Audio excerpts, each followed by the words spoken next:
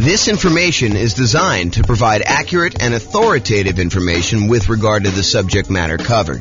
It is offered with the understanding that the presenters are not engaged in rendering legal, accounting, or other professional services. If legal advice or other expert advice is required, the services of a competent professional should be sought.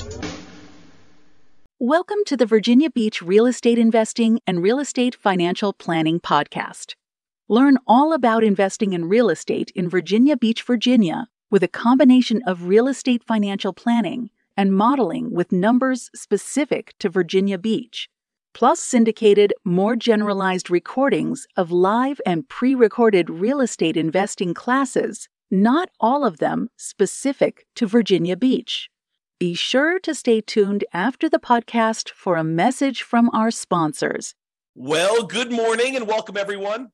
I am your host, James Orr, and today we have another, I would say, somewhat exciting class. This is sort of the class to get you ready to get a mortgage to buy investment properties, whether that's doing it as an owner-occupant to do like the nomad strategy or house hacking, or to go out and just buy straight up non-owner occupant investment properties with 15% down with PMI, or 20% down, or 25% down, or 30% down, or whatever it is you're doing there. So today is sort of like the preparation, like the things you wish you could have known preparing to go get a mortgage. That's what we're going to cover. So number one, it is important, I think, for you to understand the qualification requirements that the lender is going to have for you way before you are actually about to get the loan. In other words, you should not do this. You should not say to your real estate agent, let's go look at properties tonight, find the property that you want the first time out accidentally, which happens all the time, and then be scrambling to figure out what you need, what you should have done 3 months ago in order to get your loan. The time to do all of this work, the time to find out, hey, what am I going to need to provide to you? What are the qualifications for this particular loan program that I'm looking to do? How does it impact me with my specific credit score? And I will tell you, we are in a state of flux. I'm recording this live on April 27th, 2023. And I believe May 1st, a whole bunch of lending changes hit the market. So you really do want to call your lender and find out, hey, what are the requirements going to be for me? How is this going to impact me with my specific credit score going to get this, whatever it is you're trying to do? And so you need to call your lender. You need to find out exactly what the qualifications will be long before you are out looking at properties ready to buy a house. You really want to take care of this stuff and this is more of a bigger picture, like philosophical thing. You want to be strategic about your real estate investing. You don't want to be just focused in on, okay, the very next thing I need to do, let's just focus in on doing that. No, I think you need to be thinking 1, 2, 3, 4, 5, 6 steps ahead, which is why I think you want to go through the process we've outlined for the entire real estate investing strategy. Sure, you can do it if you're like under the gun and you feel compelled to really do it right now. Yeah, you can do some things and then kind of like learn as you go. But it is better for you if you have an understanding of the entire process laid out and you can be thinking a couple steps ahead. As you'll see in some of the tips we're going to give you here, it helps if you started this stuff 6 months, 3 months, at least a month before you're ready to go, so that you can do some things to improve your cash flow, optimize your real estate investing, optimize the loans you're getting, understand like some of the criteria, how these things fit together, how they work, and what your limitations might be, so you don't kind of paint yourself into a corner or get yourself in a situation that you don't want to be in. Okay, so step number one is definitely call your lender to find out exactly what the qualifications will be long before you're going to actually apply. And if you're self-employed, this is even more important, in my opinion.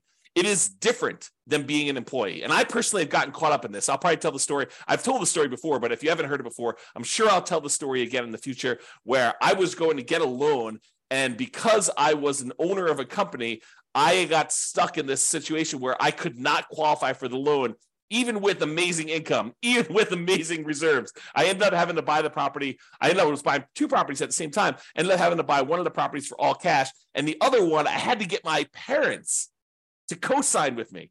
A year later, when everything was kind of like unworked out and they kind of like all cleared up, I was able to just do a refinance on the property. But it was very weird as a 45-year-old man calling my parents and saying, hey, so really weird things going on here. I'm trying to buy 2 houses. I'm going to buy one of them all cash.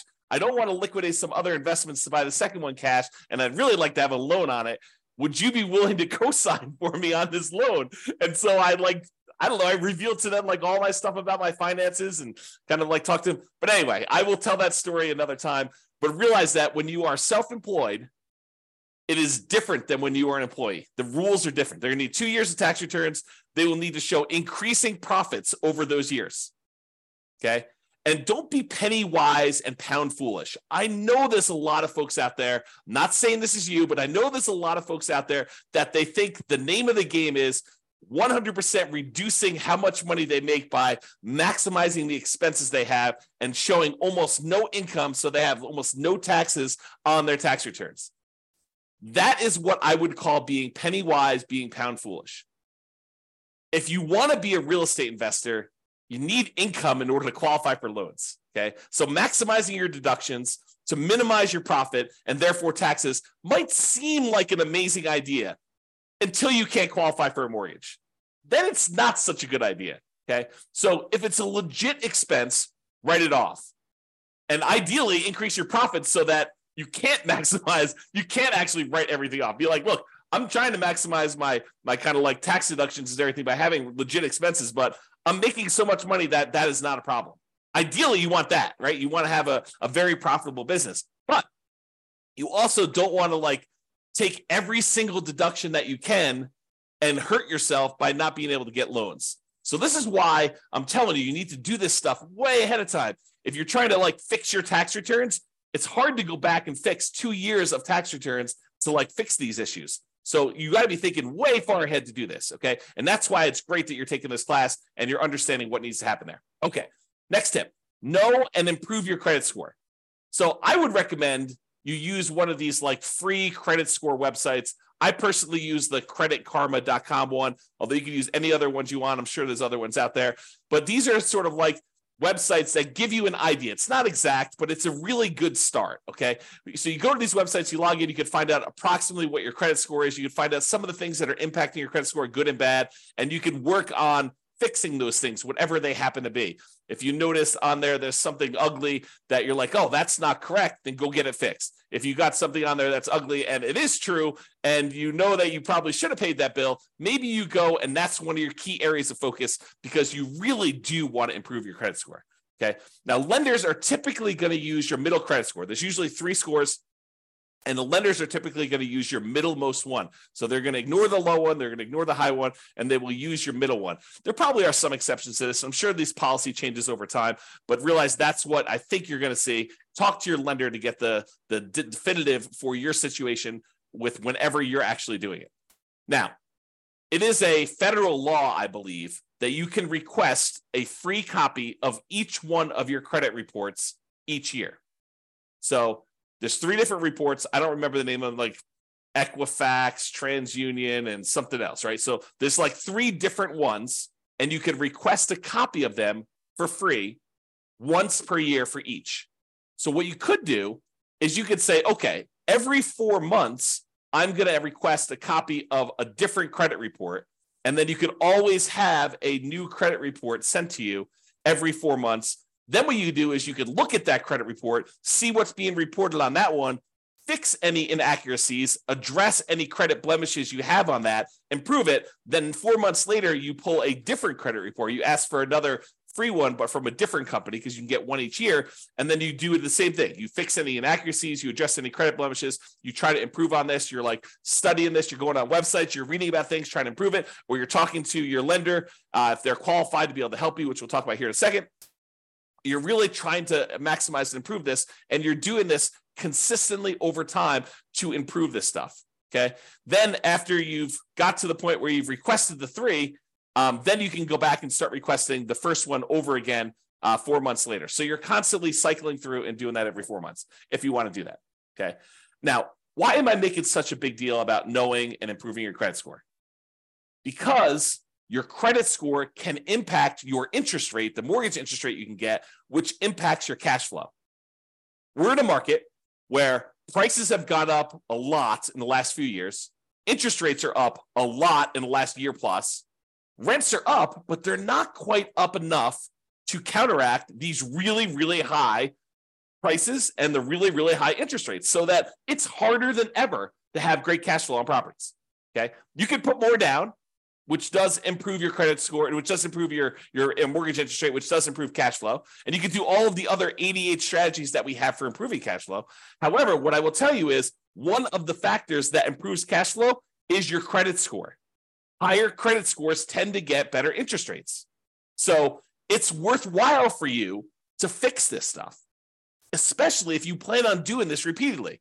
You don't want to have, something that you could fix upstream, your credit score, as an example, that is going to have an ongoing, repeated impact that is going to last for, in some cases, 30 years. You go get a mortgage interest rate in a property, and if you decide that you're not going to ever sell that property or refinance it away, that's something that sticks with you for 30 years.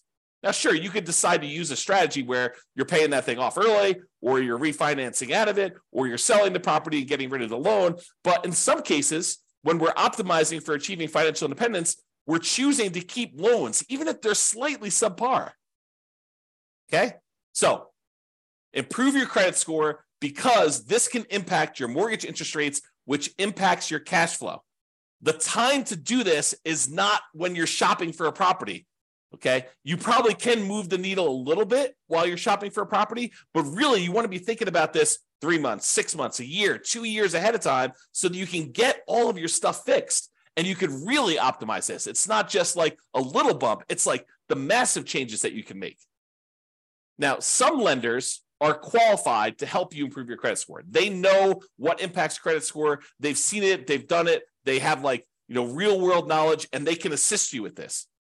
And I would rely on them. I would lean on them to help you do the things that you need in order to improve your credit score. If they're not qualified, if your lender is unable or unwilling to help you, then you may need to hire a respectable, qualified credit counselor, not one of these fly-by-night companies that's going to tell you to do something that's going to ultimately harm you in the end. You really want to focus in on someone who is legit. And you're going to have to ask for recommendations and use your kind of wisdom to figure out who that is, because I can't tell you. Okay? Now, here's a big warning for you. The things that improve your credit score are not always the logical or obvious choices. For example, you may think, hey, I'll just close this account. That should help improve my credit score. Not always. Maybe that account is one that you've had for a long period of time, and because it's got a small balance, but it's a small balance on a very large credit line that you've got there, that may be actually pulling up your credit score. You can't just make these things and say, oh, that's logical or obvious. And you may think, hey, I'll just pay off everything. That'll fix my credit score, right? I'm tired of this stuff. I just won't have any balances on anything that I have credit with, and then I'll close all my accounts. No. That could actually lower your credit score. So you got to use somebody who really understands what's going on and what things are actually impacting your specific credit score. And you could do this over time with the help of a professional, your lender, or either your lender if they know what they're doing, or a credit counselor, or in some cases, maybe your real estate agent does know, or someone else knows as well. But be careful. Okay. Now, when you're not using your credit score, lock it down. Lock it down until you're ready to use it. This is a major asset for you. Your ability to get these mortgages is a huge factor in you being able to successfully invest in real estate. Yes, you can do it if you don't have credit yourself, if your credit is bad, but it is so much easier, so much better if you're able to go and use your own credit score in order to qualify for these properties on your own. It eliminates a lot of headaches, a lot of hard work. So you really want to protect this. You want to make sure that you protect your credit. And one way to do that is to lock that stuff down. Do not leave it open. Don't allow people to go. You want to make it so that it's inconvenient for you to go buy anything with credit, where you got to call up and you got to say, okay, unlock my credit score for 24 hours so that, this company that I'm using to get whatever loan you're doing, a car loan or furniture loan or whatever you're doing there, or don't do those at all. But I mean, really, you could go and do this and lock it down after you're done. Immediately lock it back down. Protect yourself, protect your credit. Protect the credit of your family members too. And this is not just you, But if you love somebody, help your parents lock down their credit score, right? Because you don't know when they're going to start to get a little bit confused, and they may do something that they will regret. Help protect them, okay? All right, so lock it down until you're ready to use it. Now, let's talk a little bit about debt to income. Debt to income is a calculation that the lenders use in order to help qualify you for loans. It's a ratio of how much debt, your monthly payments on all the debt you have, compared to your income. And it doesn't always work the way that some people think that it works. So you got to be really, really careful about this. Like, how does negative cash flow work? Does that count as, more debt on your property? Does that count as negative income? So there's some calculations we did it. I did an entire 2-hour class on this. I'll put a link in the show notes or something like that so that you guys can access that, because I can't reteach a 2-hour class. But I will tell you, understanding your debt to income, what it is for you right now, walk with a lender and help them walk you through calculating what yours is and understand what goes into the calculation. Your lower the debt to income is, the better. Now, when we do our modeling for the real estate financial planner, you've probably seen it when you go to your city, kind of modeling, and you've seen all that stuff. One of the things that we actually calculate and we show for the entire model is what the debt to income is for that person doing that particular strategy. And it's one of the things we measure as a measure of risk. The lower your debt to income is, the less risky the strategy is for you. Now, sometimes a strategy would be really risky early on and then way less risky later on. And then some strategies are kind of moderate risk in the beginning, moderate risk in the middle, and moderate risk at the end. And you have to choose which one of those is going to be better for you. There's ones that I think I prefer, right? I'm okay taking a little bit more risk early on, knowing that I'm going to be way less risky later. But you may decide, hey, look, I'd rather take a medium amount of risk now, a medium amount of risk later, and a medium amount of risk later on, at the end, right? So you can decide how you want to structure this depending on your strategy and what your overall financial situation is, okay? So I just wanted to point out that you should understand debt to income, get with your lender, have them help you calculate it, understand what goes into it, what's impacting your debt to income, what are the levers you can move to improve on it. Should you eliminate certain debts? Should you eliminate or improve on certain incomes in order to get better at this? Is it better for you to kind of improve your negative cash flow on a property, or does that not matter as much and you should work on something else? Understand what that means to you and go watch that second class where I go into 2 hours worth of detail on this, how the calculation is done. I'll give you some examples and all the things that impact it. All right. The other thing, while you're kind of preparing for getting your mortgage, is to save money. And a lot of folks think it's just saving money for down payment. And I think that's a large part of it most of the time, right? Your down payment is going to be a big chunk of what you're saving money for. And sometimes having more down payments to put more down will significantly improve your cash flow. I think there's a lot of folks obsessed about cash flow on properties, and probably for really good reason. It's not the only thing, but it is a major important thing if you're using cash flow to achieve financial independence, to focus in on cash flow when you buy rental properties, right? So I think a lot of folks are focused in on cash flow, and we tend to focus a lot on cash flow. I mean, a lot of the classes we do are about optimizing your cash flow on your rental properties, like the 88 strategies and all the different variations on that and all the different things we could do to improve cash flow. But one of the things we talk about when we talk about improving cash flow is putting more money down and the multiplied impact that can have. Sometimes it's just reducing the amount you're borrowing. You put more down, you borrow less, so your monthly payment's lower. That means your cash flow is improved. Sometimes by putting more down, we kind of pass a threshold for the lender where that actually changes. It improves the interest rate. The interest rate for someone borrowing 80% loan to value is higher than someone borrowing, a 75% loan to value, putting 20% down versus putting 25% down. Your cash flow will improve because the interest rate changes from that. It's not just that you're borrowing less, it's interest rate improvement as well. So having more down payment can improve that. Not just borrowing less, but sometimes it'll also eliminate PMI. If you were going to put 15% down, but now you can actually go in and put 20% down and get rid of PMI, that's pretty significant. And we've talked a lot in the past about how, what is the return, the extra return you're getting on this extra down payment, and is it worthwhile to do that? We've done some classes recently on how to do those calculations, so go watch those as well. But while you're preparing to get your loan, you're saving money so that you have this down payment. In addition, you're saving money so that you can, at your option, if it makes sense to you, choose to prepay any private mortgage insurance. if you're doing a loan like you're doing house hacking or a nomad, and you're putting 3.5% down to buy a duplex, triplex, or fourplex with an FHA loan, or maybe you're even buying a single family home with 3.5% down FHA, or maybe you're going and you're doing like a nothing down VA loan, which is not going to have PMI, but maybe you're doing all these different things where you have these low down payment options below 20% down, and you're going to have private mortgage insurance on those. You want to have the choice. You want to be able to do the math and say, hey, it's mathematically better. It improves my cash flow significantly if I can prepay this PMI. And prepaying PMI is whatever it is. You've got to call a lender to find out, but maybe it's $5,000, maybe it's $7,000, whatever it happens to be for you. And you want to have that option. You don't want to be forced to pay monthly PMI because you don't have the choice. You didn't save enough money to do that. You want to be optimizing your cash flow by deciding whether you do this. So saving money to prepay PMI is important.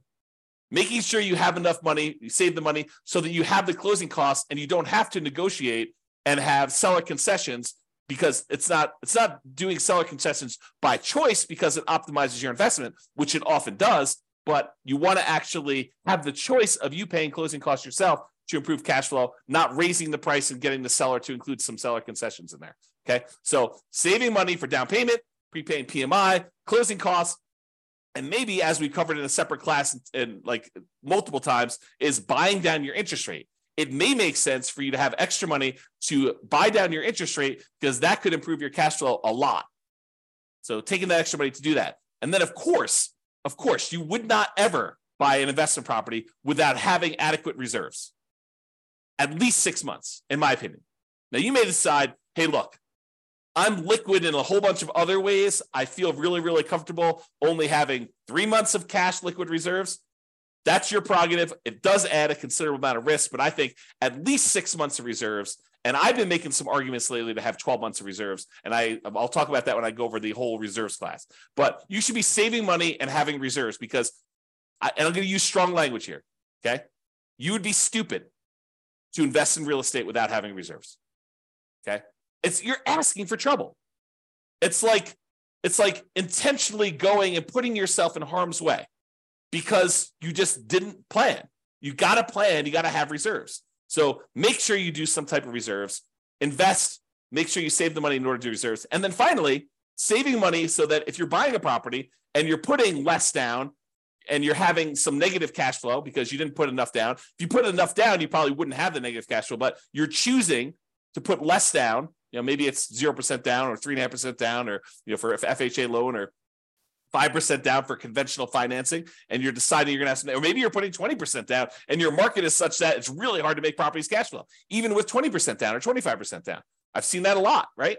So maybe you have negative cash flow. Well, one of the ways you can make your investment more conservative, less risky, is you can set aside whatever negative cash flow you're likely to have, and you can calculate out how much that negative cash flow will be. You'll be like, look, the first year, it's whatever it is, negative $200 a month. But I think rents are going to go up about $50 in year 2. So the next year, it's going to be negative $150 a month. And I think that rents will go up another $50 when I renew the lease the year after that. Okay, well, now it's only going to be negative $100. And then the next year, rents go up $50 and your negative cash flow is going to be about $50 a month. And then the year after that, you raise rents $50 and you don't have negative cash flow at all. Well, you could sum up $200 a month in negative cash flow for the first year, $150 a month in negative cash flow in the second year, $100 a month in negative cash flow in the third year, $50 a month in negative cash flow in the fourth year, and then zero from then on. And you could say, what is the sum of all of that negative cash flow until this property is actually likely to be very positive? And you could set that money aside in a separate account, maybe right next to your reserves, might not be the worst thing in the world, and then have that money just sitting there because you've got negative cash flow coming. So why not set it aside? It's probably cheaper to set that negative cash flow aside than it would be to put more down in down payment and actually get rid of the negative cash flow. So you could do this calculation, right? And we will do this calculation in future classes because it's a calculation I do. But you can calculate out, hey, if I put this amount down, that reduces my monthly payment by whatever it is. It's about, the general rule of thumb is for every $10,000 you put down, you end up saving about $50 a month in your monthly payment.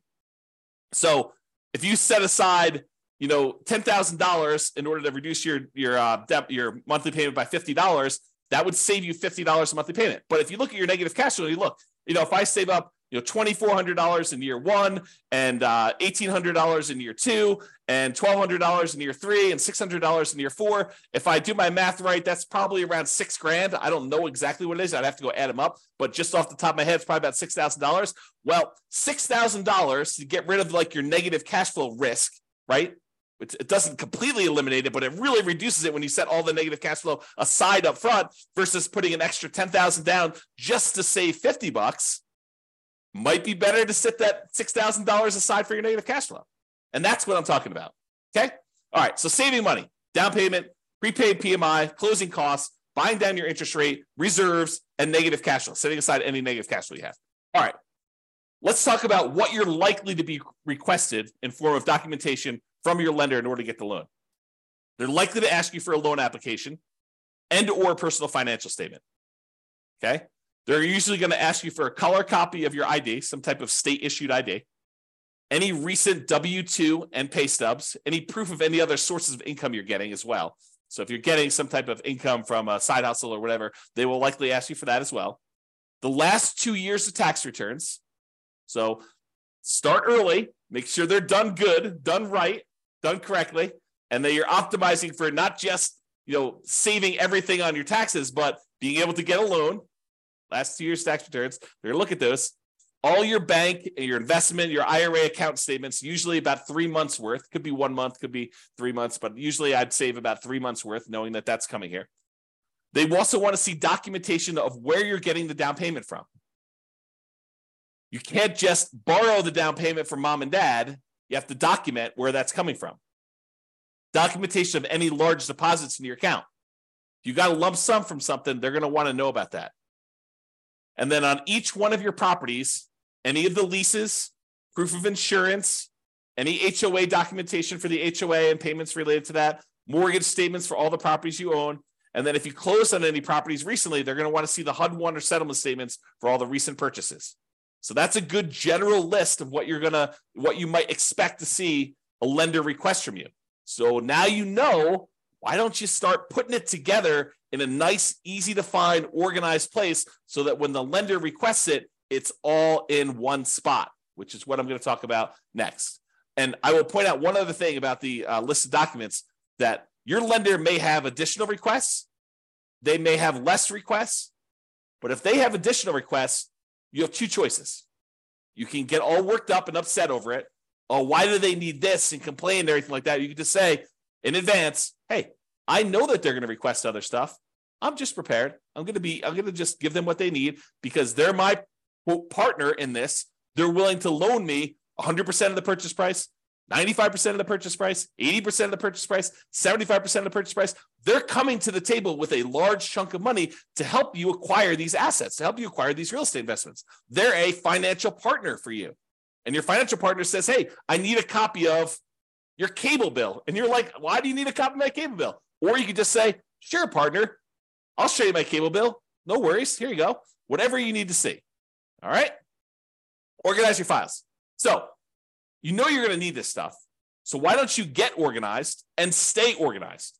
Store all the files that your lender will likely request from you in a well-labeled, organized folder on something like Dropbox.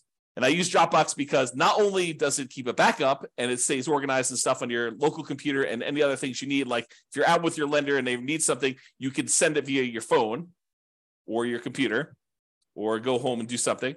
But you can also share the entire folder with them, and then they'll have the most up-to-date stuff that they need. They'll probably request you the link again, but you can give them access to it and just have your files organized that way. Keep that folder updated with your latest tax return. So as you file a new tax return, just put a copy in there.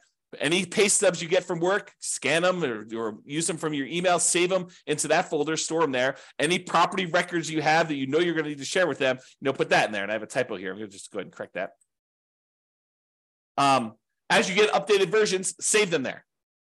That way all your files that you need to send to lender are all in one place. And this is especially helpful if you know you're going to be getting loans regularly, or you're going to be buying a bunch of properties all in a row, and you're going to need to use this like more than one time. It'll really help you. Okay? In conclusion, understand what the rules of the game are. what your expectations and the qualification standards are for getting loans. And then get and stay organized to make applying for loans fast, easy, and low stress. And I'll add one other thing. Start early. Be thinking strategically ahead of time. Okay? Start early. And think strategically.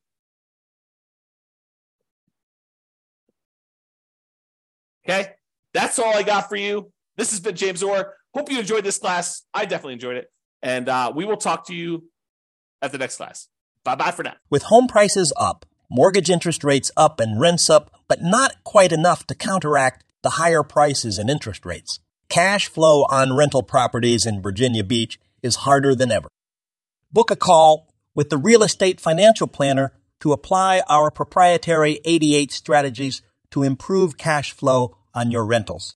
See the show notes for a link to schedule your call and improve your cash flow today. If you're a real estate agent, lender, or professional in Virginia Beach that wants to help our real estate investor listeners, consider reaching out to learn about collaboration opportunities with this podcast. We'd love to add more value to our listeners by having you assist our investors buy, sell, and finance their real estate investments. See the show notes to schedule a call to discuss collaboration opportunities.